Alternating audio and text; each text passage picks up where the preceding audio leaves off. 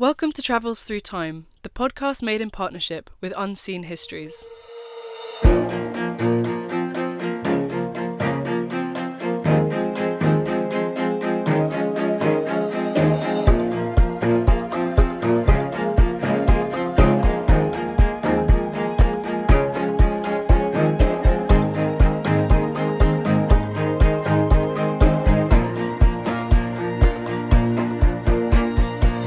Hello, I'm Artemis, and in today's episode we're looking for trouble with a trailblazing female war correspondent.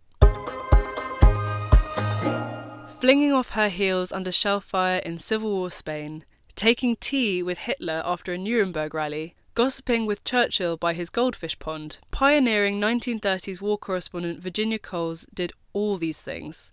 This week, we're having a Travels Through Time first. Joining us today to discuss Coles' astonishing life, we have not one, but two expert guests. The first is the critically acclaimed author and critic Judith Mackrell, whose most recent book, Going with the Boys, follows 6 women journalists, including Coles, who reported on the Second World War. Our second guest is the multi-award-winning journalist and chief foreign correspondent for the Sunday Times, Christina Lamb. Christina is the author of 9 books. Her most recent, Our Bodies, Their Battlefields, What War Does to Women, is an account of sexual violence in modern conflict. Over the last few months, many of you might have followed Christina's reports from Afghanistan, but in between all of this, she has also written the foreword to Virginia Coles' memoir, Looking for Trouble, which has just been reissued. I spoke to Judith and Christina about 1 year in Virginia Coles' remarkable career just last week. Christina Lamb and Judith Mackrell, thank you so much for joining us today on Travels Through Time. I'm really excited because it's the first time ever on the podcast we've had 2 guests. So maximum expertise, maximum discussion. I think it's going to make for a really interesting episode. I wanted to start by talking a bit about the woman herself, Virginia Coles. She's clearly a very, very charismatic figure. She's very charming. Judith, your book, it looks at 6 women who reported during the Second World War, but you actually open your introduction with Virginia. Why did you choose to open with Virginia? Well, there she is in Nazi Berlin 2 days before war breaks out. Every other journalist has left town, or every other British journalist or British-based journalist has left town. And she's there just determined as always to get the last word on a story and to create for her readers a picture of what the scenario is. She's brilliant at talking to people. She's brilliant at describing events. And the fact that, yes, she had gone into Berlin when everybody else had fled, the fact that she was fearless, sufficiently fearless to enter into what could well have become enemy territory within a day or two, absolutely typified for me the spirit of my 6 women journalists who just put themselves out there and basically went where everybody else was fleeing, pretty much. Absolutely. Could you tell us a bit about what Virginia was like? What did she look like? What was her background, maybe? I mean, she came from a very old Boston family, and she came from a lot of old money, but her mother actually had very little of this money. She'd divorced to Virginia's father when Virginia was about 5, and the family had lived in quite a degree of penury, actually. Virginia and her sister were sent to a boarding school so that her mother could work, and they were charity pupils, which meant that they had to do kitchen chores to supplement their fees. So I think people looked at her, this rather beautiful patrician-looking woman who always dressed meticulously once she was earning her own money, and assumed from her voice, from her demeanour, that she was rather an entitled kind of socialite. And when she first appeared in Spain to cover the Spanish Civil War in 1937, people thought, who is this woman? She was wearing this kind of elegant wool dress, a little fur jacket, high-heeled shoes. Martha Gellhorn, who was there, got there just before, looked at Virginia completely askance and said, is this a tea party you think you've come to? And she became famous, in fact, for tramping around war zones in these high-heeled suede shoes of hers. But beneath this sort of very charming, glamorous appearance, she was as ambitious and as courageous as any other war correspondent. But she was hugely charming and very, very, very good fun. So she, I think, often got to stories that male journalists couldn't get to by very much playing on her beauty and on her charm. But I think we'll come back to that because there are some fantastic episodes of Virginia wangling her way into stories. Absolutely. I was really astounded to read that before she arrived in Spain to report on the Spanish Civil War, she had not done any foreign correspondency before.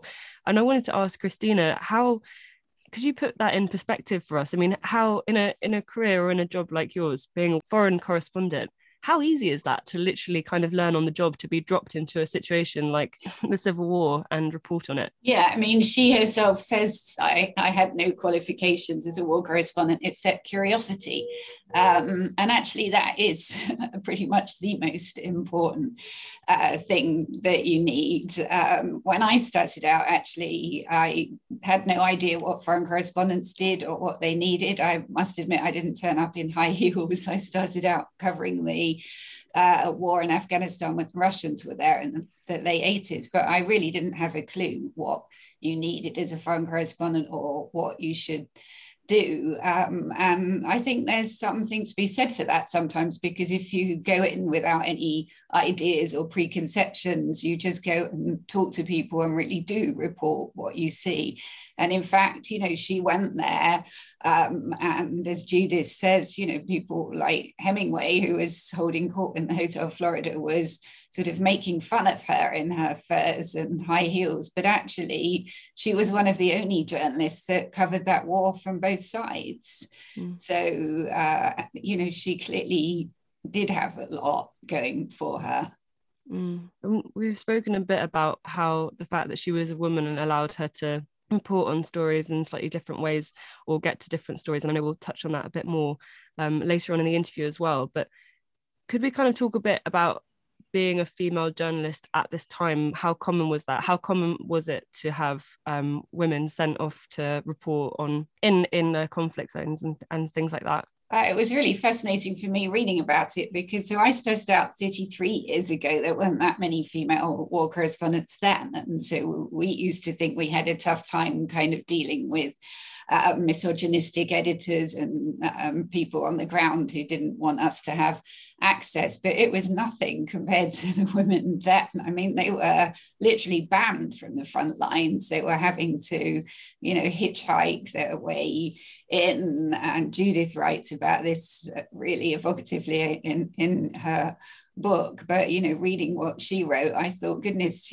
how there's no way we can complain compared to them. But in a way, the fact that things were made difficult for them meant that they had to come at things through a different way. I've always thought that women report war very differently to men. I think that even today, my male colleagues are much more interested in what I would call the bang bang in the fighting. I hate all that. I'm much more interested in the people trying to live during a war, because all these wars that have been going on in recent times for years, look at Syria, 11 years, Afghanistan until recently 40 years. Of course, life doesn't stop. People are still getting married, going to school, getting jobs, and yet they're doing all of that with all hell breaking loose around them. And how do you do that? And the people that are organizing that are almost always the women. So I've always been much more interested in talking to them. I feel very strongly that there should be statues to women during war, not just the men that were fighting. And also, of course, there's a dark side, which is the brutality against women and rape in particular, which is something I've written about a lot. And I do find it quite interesting, and maybe Judith can shed light on this, but that these women during the Second World War, they must have surely come across some of this, but I don't find them reporting on that side. They report about the women living during the war and all of that, but not the actual brutality in terms of sexual violence against them. Yeah, I mean, there's a wonderful memoir actually by a British journalist called Iris Carpenter that she wrote after the war, 1946. And she does touch on rape as a weapon of war, and also her utter disgust and unhappiness when she discovers that it's not just Germans and Russians raping, but also her beloved American GIs. There's a little bit in Lee Miller's accounts, or rather those who wrote about her, of the fact that she just escaped being raped when she was traveling actually through Eastern Europe and the Balkans just after the war. And Martha Gellhorn reports an incident where she was groped by an Italian general in Spain. I think two things were going on. Firstly, my women were writing about the Second World War. There was quite a lot of both self-censorship and official censorship on what they could write. And public morale was such an issue that so much that was negative in the Allied conduct of the war could not be written about easily. Nor was it just political. I think it was also a perception then that public sensibilities were too delicate for some of the more harrowing details of war. But I think it's pretty much the case that although I can't believe my women weren't subject to some kinds of sexual harassment, you know, and as I said, Martha Gellhorn does admit to it, I don't think any of them were raped. I think But I was meaning more that they must have come across, there was a lot of rape during the Spanish War, that they must have come across a lot of women that they were raped, were raped, and yet why didn't they write about it? Yeah.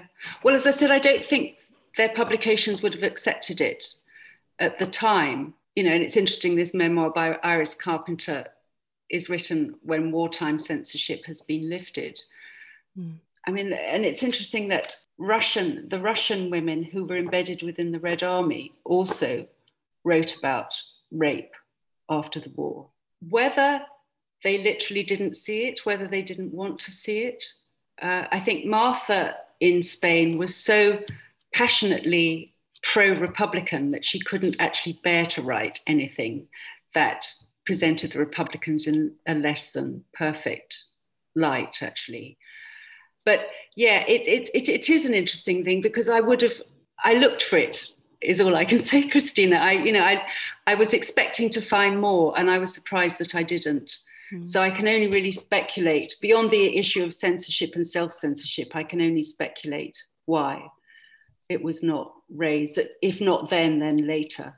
But I think you're right. You know, they're writing for a different kind of sensibilities as well. And I mean, what they were writing, I find uncomfortable, was often kind of referred to as sort of human interest stories, as if it wasn't by their male editors, as if it wasn't something quite as important as the other things that the men were doing. Mm.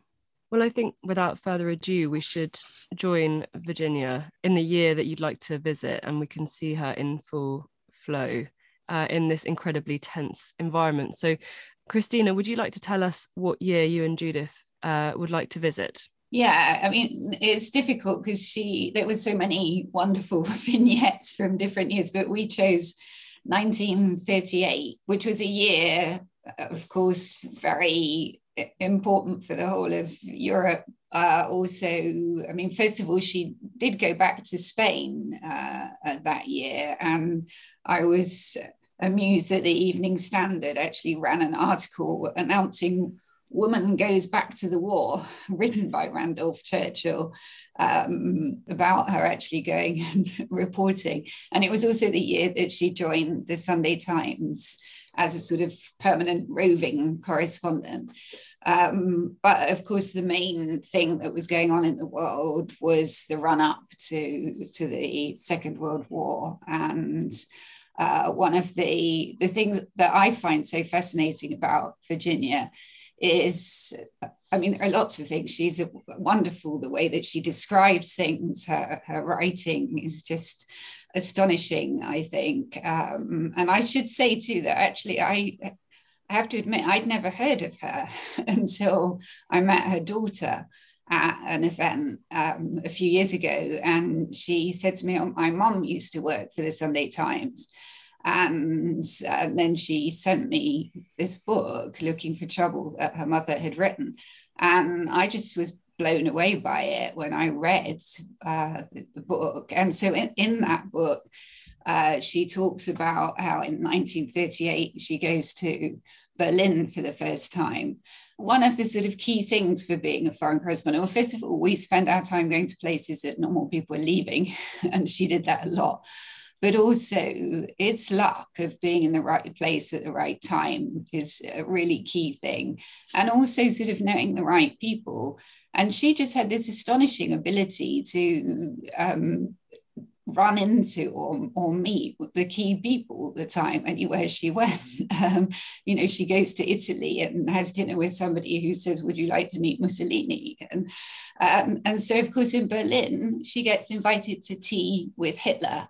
And at that tea, Unity Mitford, who was then, I think, about 24, was really the main object of Hitler's attention. And so Virginia writes about, the fascination of watching this man that everybody was waiting to see what he was going to do, just appearing to be mostly interested in impressing this upper-class 24-year-old English girl. And then she talks to Unity after the tea and asks her about Hitler because they had this unlikely friendship. And Unity tells her all sorts of things, like how Hitler is a really good mimic, that he could be, doing cabaret if he wasn't the Fuhrer, that there was no way he was going to go to war because he wouldn't like all his nice new buildings to be bombed.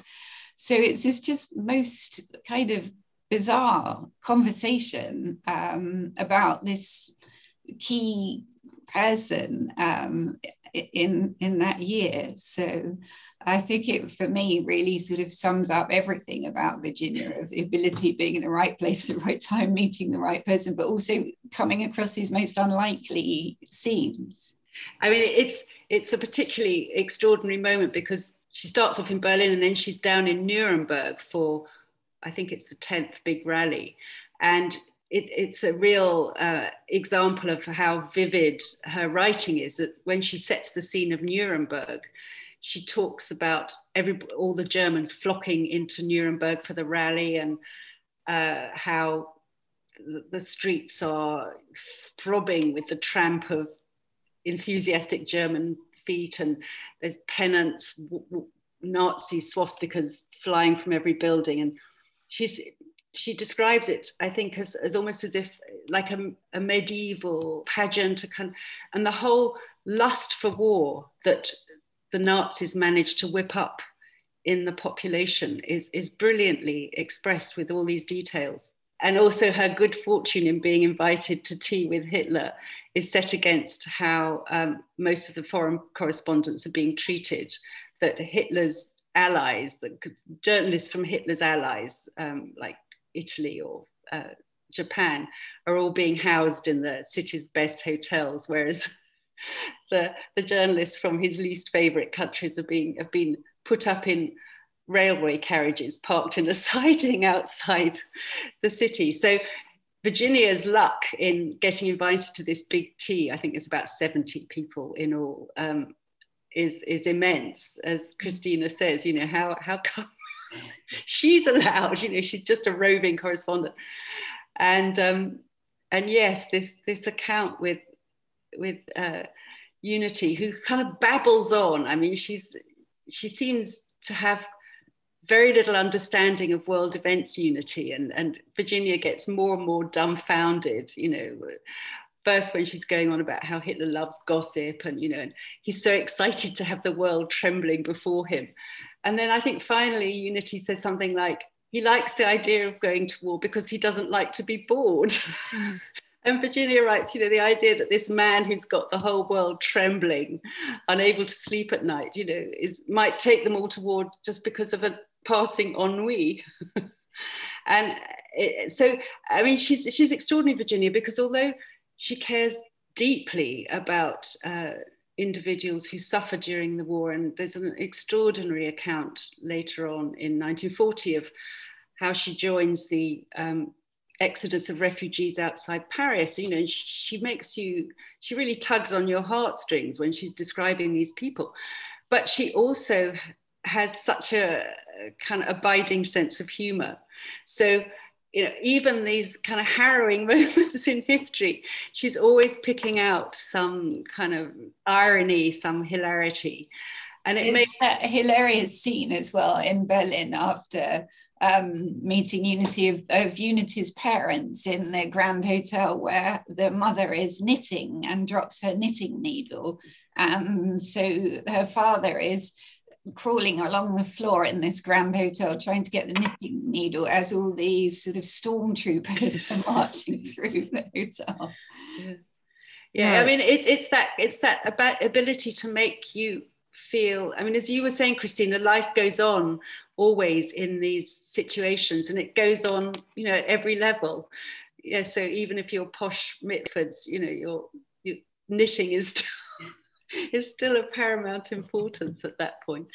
Yeah. So this tea party in Nuremberg and the rally, that is the first scene that we're visiting in 1938, and I would really love to kind of delve a bit deeper into what was going on here. I mean, like you say, there's a certain absurdity or surrealness to this particular moment that I wanted to ask you whether you felt that either Christina or Judith, whether you feel that, I kind of got the impression that she was almost writing about it with this slightly tongue-in-cheek way, slightly kind of finding the absurdity in it, finding the slight irony in it, as a way of making this person who seems so frightening just that little bit smaller, and that he rather than the Führer, this truly horrifying spectre, you know, that everyone in Europe is watching and waiting to see, he's also just a kind of man who's trying to impress a woman, and that's a bit pathetic in its own way, and it was a way of slightly bringing him down. Would you say that's an accurate reading of what she was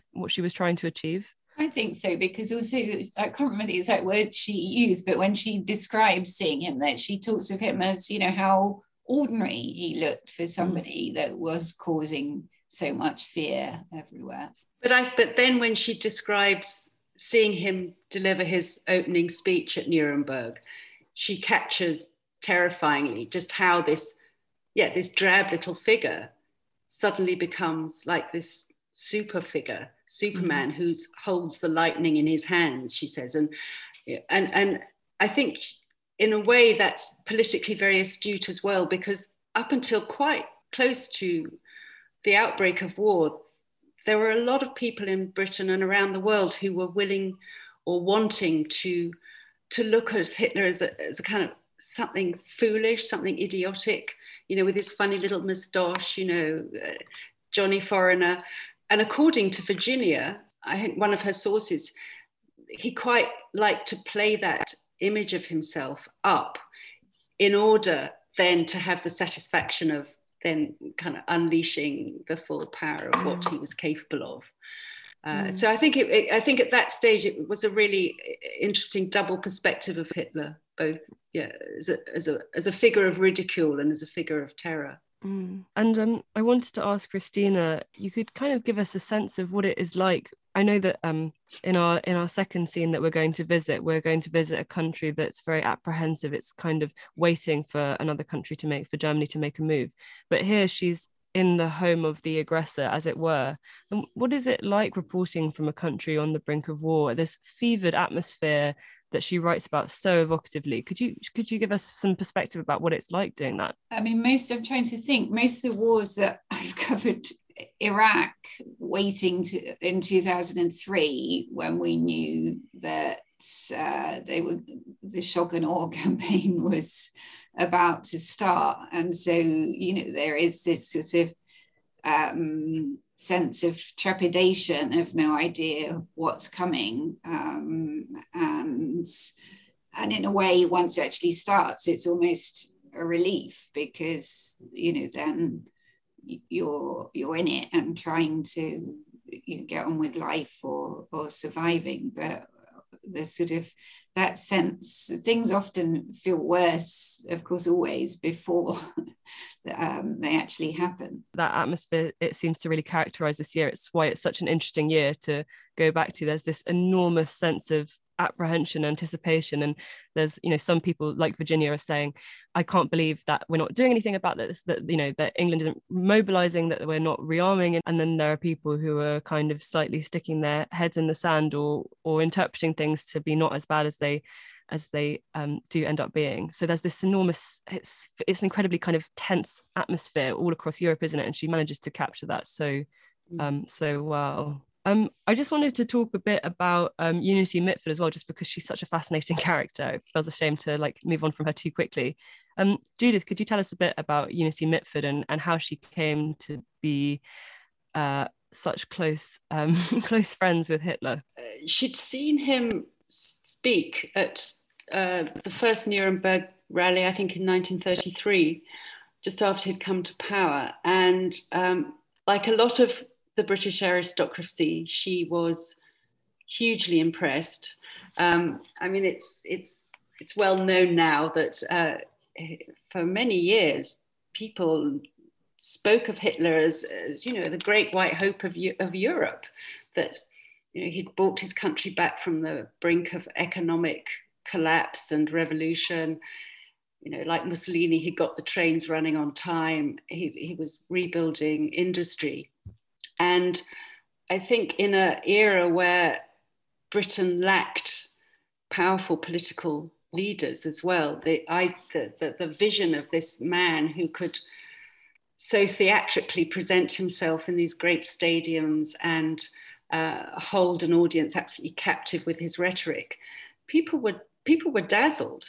People were dazzled by him. And Unity, however, not only simply typified many of her family and her class in being dazzled by Hitler, but she fell in love with him. It became an absolute obsession. And when Britain and Germany finally went to war, she tried to kill herself. It was too unbearable. That this love affair with this man and this country should be so brutally brought to an end. And they sort of suited each other very well. She was a great audience for him. He, as we know, was very impressed by aspects of the English, the empire, the upper class, and he was quite keen to ingratiate himself with Unity as a representative of that class.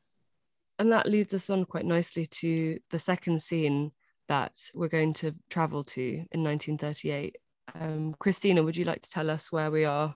Yeah, so, well, at the end of that speech in the rallies, Hitler ends by basically threatening Czechoslovakia and the Sudetenland, the area near the border, that he would want to take it back. And because of that, she goes from Berlin to Czechoslovakia to see how people there are feeling about the idea that the Nazis may be just about to invade. And what does she find when she gets to Prague, Judith? Could you paint a picture for us of the atmosphere in Prague? It's chaotic and it's panic-stricken. They're digging trenches in the street. They're issuing gas masks. They are putting up conscription notices. And it's all the more harrowing because, of course, Czechoslovakia has just been through the same thing in May when Hitler first started making threats on the Sudetenland, which Czechoslovakians knew was not just going to be Sudetenland, but would involve the entire country. And at that point in May, Hitler had realized that there was international opinion was too much stacked against him and he'd withdrawn. But it had left Czechoslovakia very, very shaken because they had also realized the extent to which its allies, its friends, Britain and France, were not supporting them. So when Hitler starts repeating those threats and when the threat against Sudetenland is ramped up, they are not only terrified, but they're like, we're here again. This was only 3 months ago that we thought this was settled. And towards the end of that period, Virginia goes back to London actually to get some warm clothes because she thinks war might indeed happen.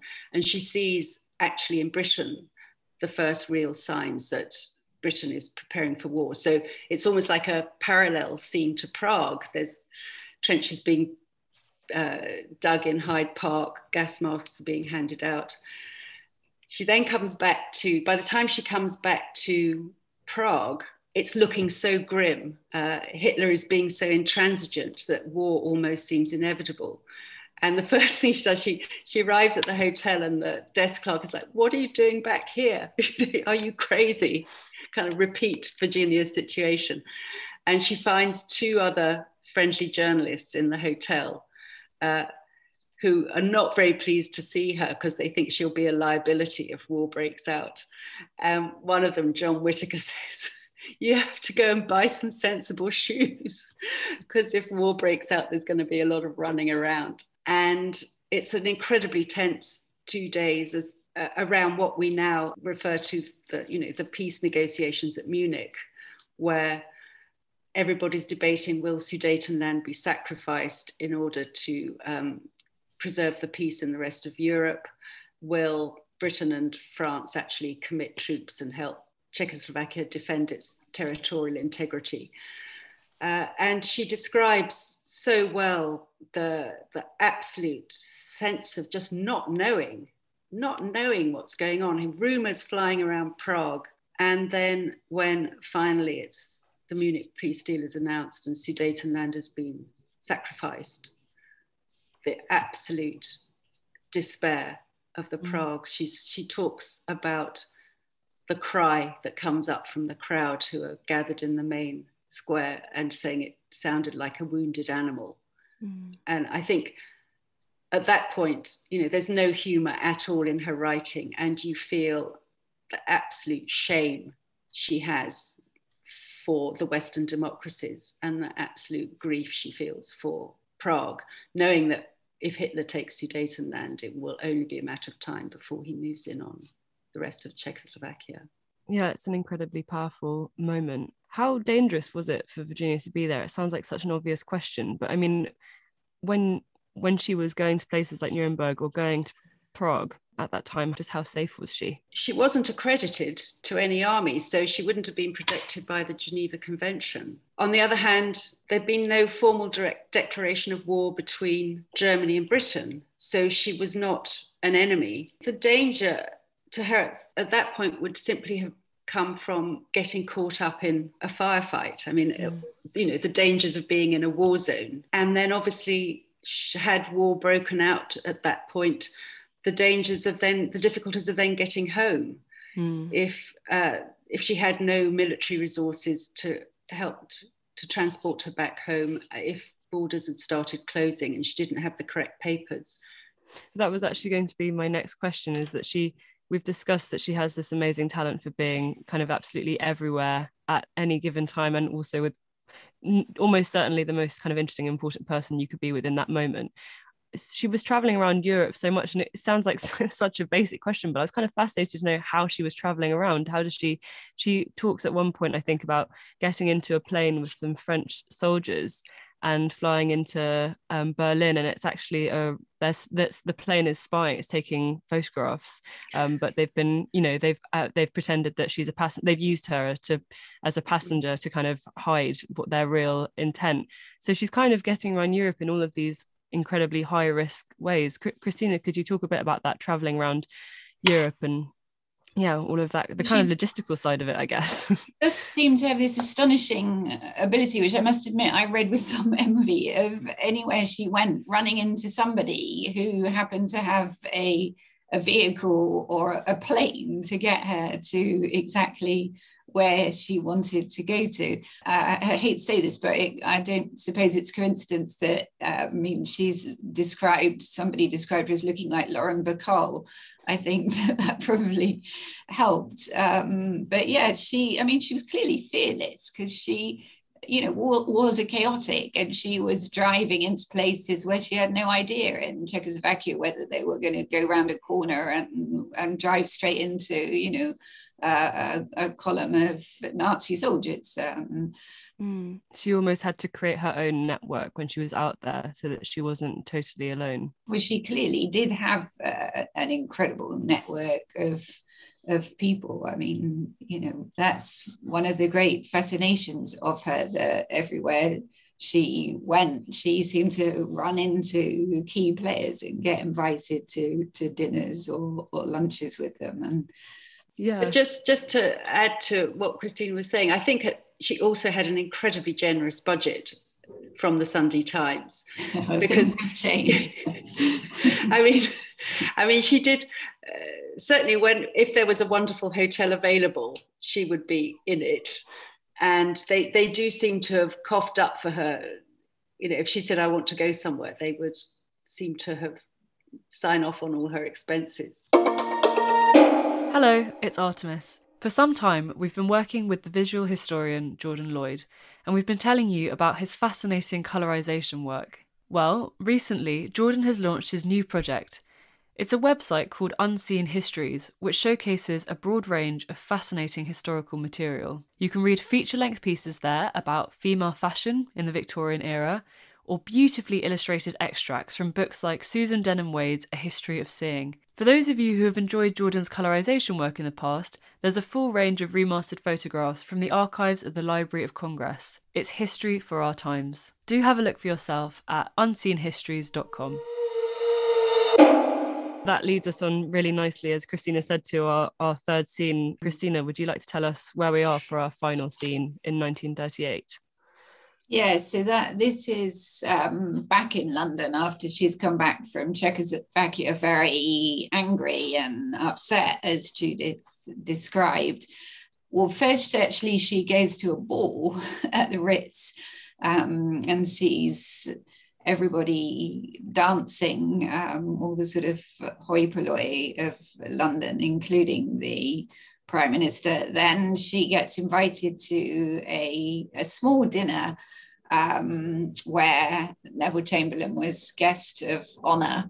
And of course, she ends up sitting next to him over coffee, and he wants to hear about what people thought in Prague. And I guess she really bent his ear of what she thought of what he had done, because he had gone and signed the Munich agreement that Hitler should have Sudetenland in exchange for this promise that Germany wouldn't demand any other land in Europe. And so they had this rather tense conversation. Judith, would you like to? Yeah, I mean, but it's also typical of Virginia. I mean, I think Chamberlain said something like, "Did you notice any bad feeling against the British in Prague?" After they'd just been sold down the river by Chamberlain. And she is, on the one hand, absolutely infuriated by him. And she says she thinks of all that terrible crowd in the old city square, wailing their despair over, the agreement. And she thinks also of the Czech soldiers that she's spoken to, who said to her, "We could all have helped you fight this war. By the time you come to fight this war, we'll no longer be a nation." That's 2 million men that could have supported Britain. And she does tell Chamberlain this. But what's interesting about Virginia is that although her opinions are pretty strong at this point, she also knows the value of letting somebody talk. So she lets Chamberlain witter on about how when he was in Munich, everybody greeted him as a great maker of peace, how even the SS had cheered him. She says how he thinks that Hitler's actually losing his grasp on power. He said he seemed a very odd fellow in my last meetings with him, very excitable. It's always wonderful comparing her and Gellhorn, Martha Gellhorn, who's an absolute kind of firecracker and so intransigent in her opinions, and actually came to regard Virginia as rather compromised, because she wasn't so vehement. While Virginia's letting Chamberlain talk, Gellhorn's writing to H.G. Wells saying, what a man, such a weasel. Why doesn't someone shoot him? These conversations she has, she's clearly not taking notes. She's just listening. And even if there's some degree of embellishment, she must have had the most amazing memory. I guess, because there they all are. She's written this down 2-3 years later. Word for word, it feels like. It's an amazing gift she had. Yeah, I presume as soon as she got back. Yeah. I know, but that power of recall, it was part of her greatness as a writer, that everything, it feels so immediate on the page, including all these conversations. But she was clearly quite, astonished that he just could have such little understanding of what was happening. And she talks about, his arrogance and vanity. And I guess that's something, we see repeated again and again, that the leaders that are taking us into war often just seem to have so little sense of what's actually going on in the ground, and also making the same mistakes over and over again. Yeah, I wanted to ask you, Christina, about what it is like to interview a politician or to interview somebody kind of involved in the decision-making process, going from being on the ground and seeing that aspect of war, and then having a conversation with someone who's making, as Virginia literally did, talking to people in Czechoslovakia, and then sitting down and having a conversation with Chamberlain, this extraordinary kind of breadth of perspective.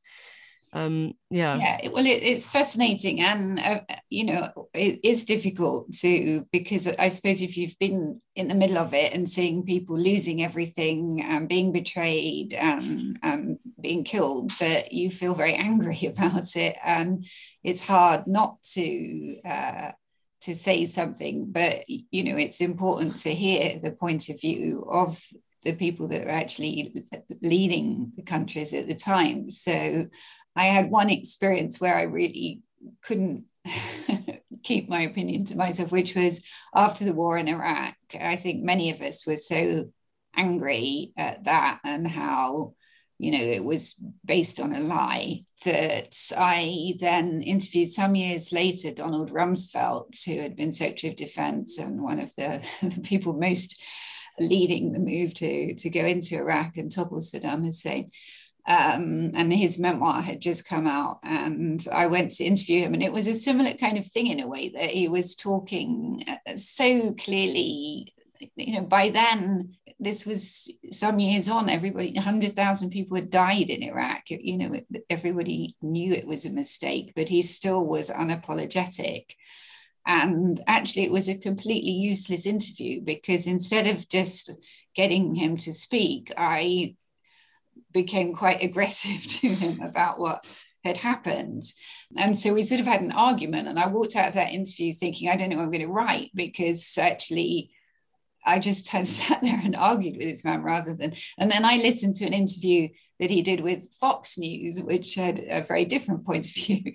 And it was a much better interview, because, he just spoke. And so they got much more from him than I had. I would say that was probably the worst interview I ever did in my life. And it really was, because I was just too invested. So I think it was interesting for Virginia too, because so many of her contacts were with the ruling classes, with the upper classes. And she was, in a way, always playing that game of knowing that they were the really useful, powerful people that would help her get to where she wanted to be, and yet increasingly becoming more and more critical of them. And I guess that's a really tricky thing when you're, as Christina says, when you're writing about war and politics, is how you retain a sense of integrity about yourself. Like a lot of correspondents, she'd find herself in situations where her first instinct was maybe not even to report, but actually to help, children that she saw hungry in Italy or something, or when she was in Prague, just around the time of the Munich deal, there was an old man begging for her help to get him out of Prague. He'd been in a German concentration camp for 2 years. And I think for her, she frequently found that tug between doing the right thing as a human being, whether it's helping people or holding politicians to account, or doing the pragmatic thing and getting the story, keeping people on your side, being efficient. I imagine nothing has changed in that dilemma for journalists now. No, absolutely. And that's why it's such a pleasure to have Christina with us as well, to kind of be able to draw those comparisons and things. It's so interesting. Before we kind of head back to the present, I was wondering if we could speak a bit about what happens to Virginia later on in her life. Obviously, we know what happens after 1938 politically. Christina or Judith, would you like to tell the listeners a bit about what Virginia's later life is like? Well, that's one of the things that I find a bit odd, and maybe Judith could shed light on this, because having had, all this really intense experience in the Spanish Civil War, in the run up to the Second World War and the early part of it, she then stops. She writes a book. After the war, she marries Aidan Crawley, who became an MP, goes and lives in the country on a farm, has children, doesn't stop working altogether, because she, I understand, works in the farm, and then also writes biographies quite successfully, and histories, but doesn't go back to reporting at all. And I find that quite difficult, because somebody who seems like a kindred spirit, who's very, fascinated by the story, and to just stop after really not many years of doing it is difficult for me to understand. Surely you would have been curious to go back to these places and see what had happened. And well, she did try to carry on reporting. She wanted to be in northern France when Hitler invaded, but at that point, because the War Office had such strict rules about women near the front lines, she was blocked. She did report heroically from Finland during the Russian invasion of 39 and 40, where again she wasn't having to deal with War Office regulations. Christina says she comes back, she reports on the Blitz. She tried to get to Poland, but by the time she got a visa, she said the Polish War was over. She said, I never knew a country could fall so fast that you'd never be able to get to it in time. Then she does eventually end up in London and reports on the Blitz, and then writes this book very much because she feels so strongly that America needs to be drawn into the war. So Looking for Trouble is a kind of war propaganda book. It ends with a very Churchillian kind of call for America to take up its arms to fight for the world's freedom. But she does go back to journalism. She's out in North Africa for a couple of months reporting on the Desert War, according to Nigel Nicholson, who was a friend of the family. Still getting into horrifying scrapes. They're in a tiny town in Tunisia, which is being bombed, and Virginia's out there taking photographs of the airplanes to go with her story rather than being dragged off to cover. And she's out in Italy too, in the fighting, in the Allied attempt to take back Italy from the Germans. So she does do war reporting, but two things happen. Firstly, she gets a job in the American embassy, which rather hilariously, when the Americans join the war, there's this terrible kind of social and cultural divide where the English can't understand who these Yankee GIs are with their cigarettes and their nylons and their cheap perfume. And she has to write a series of briefings for the American embassy that will explain the British to the Americans and the Americans to the British. But then what happens is when she's out in Italy again, actually meeting with Martha Gellhorn, she falls ill and she's sent home. At that point, that's when she decides to give up war reporting for good. she and Martha wrote a play together called Love Goes to Press, in which they write about their experiences in Italy as female war correspondents. And it's full of hilarious satire on the egos of male journalists and the irritating ways of the British and American PROs, who are the guys that try and police the press. And in that play, her character says, I'm actually tired. I'm tired of sleeping on hard grounds. I'm tired of being frustrated. I'm even getting tired of being shot at. And I think by the time the war's over and her fiancé, Aidan, comes back, she's had enough. She's exhausted and devotes herself, as Christina says, to her husband's political career, to her 3 children, and to writing and traveling. Mm-hmm. And of all the women in my book who I wrote about, I mean, I think she has the best experiences post-war, actually. And do you think, because some of the others, well, obviously Martha Gellhorn eventually committed suicide, but others had a lot of problems with PTSD because of some of the things that they had seen. Was that something that affected her, do you know? I don't think so. I mean, I think it's interesting that her daughter Harriet said that she never really talked much about the war, but I think that was a generational thing as much as a personal thing.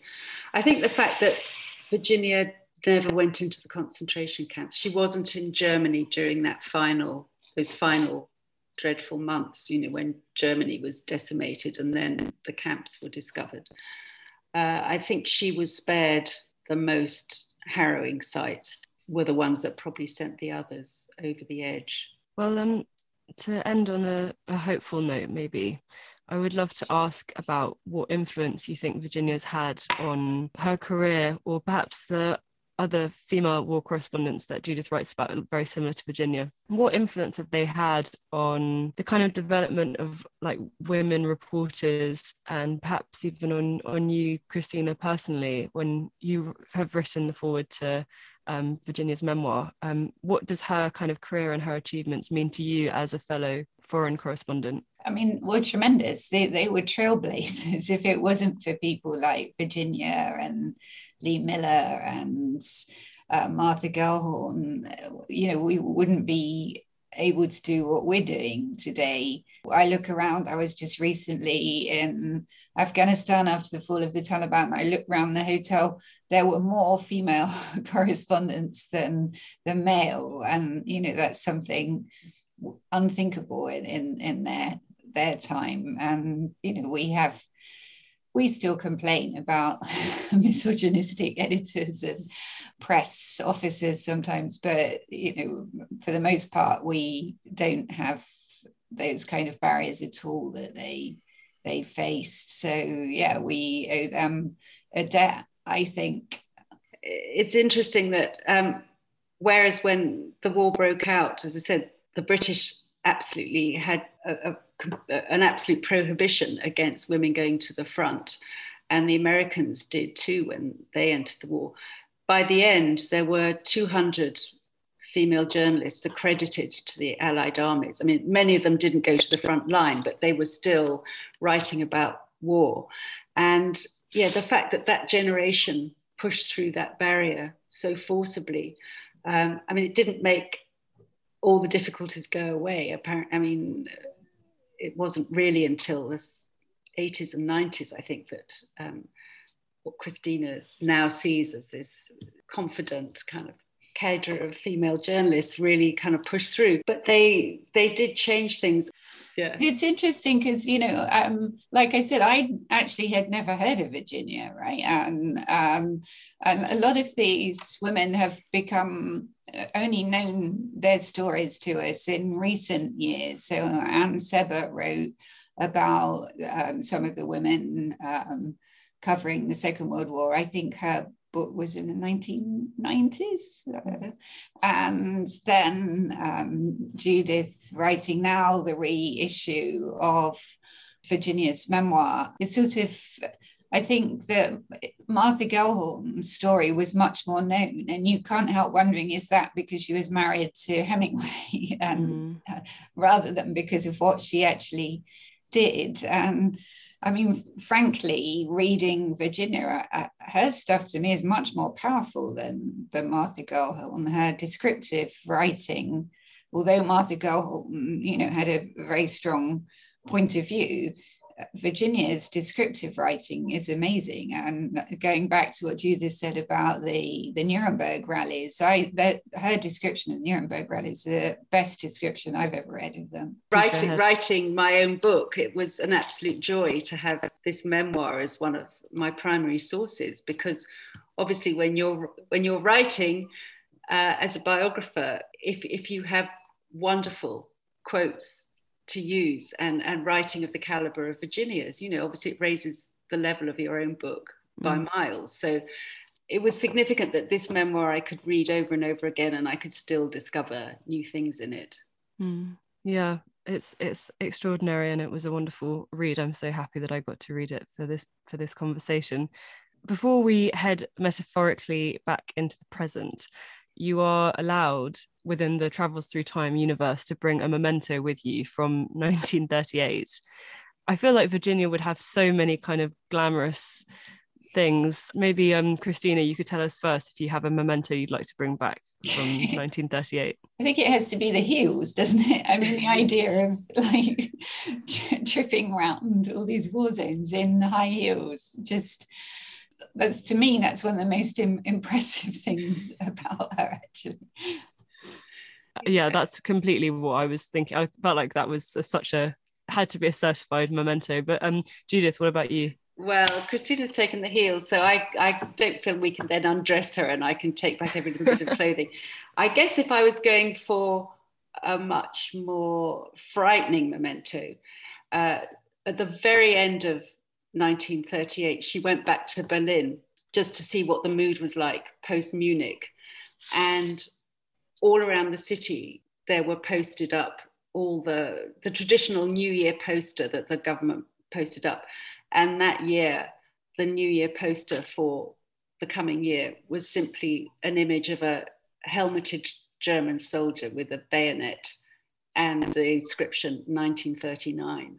And I think that for her was, if there was any doubt in her mind that Britain wouldn't be at war in the next few months, that completely dispelled it.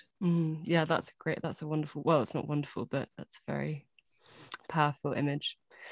Well, Christina Lamb and Judith Mackrell, thank you so much for joining us on Travels Through Time. It's been such a pleasure. I've really, really enjoyed our conversation a lot, so thank you. Thank you. That was me, Artemis Irvin, speaking to Judith Mackrell and Christina Lamb about 1938 and the trailblazing female war correspondent, Virginia Coles. I really hope you enjoyed this special episode. Please do check out our website, tttpodcast.com, to explore more episodes from this time, including one I recorded with the MP Chris Bryant on 1939. Otherwise, thanks so much for listening. We'll see you next week.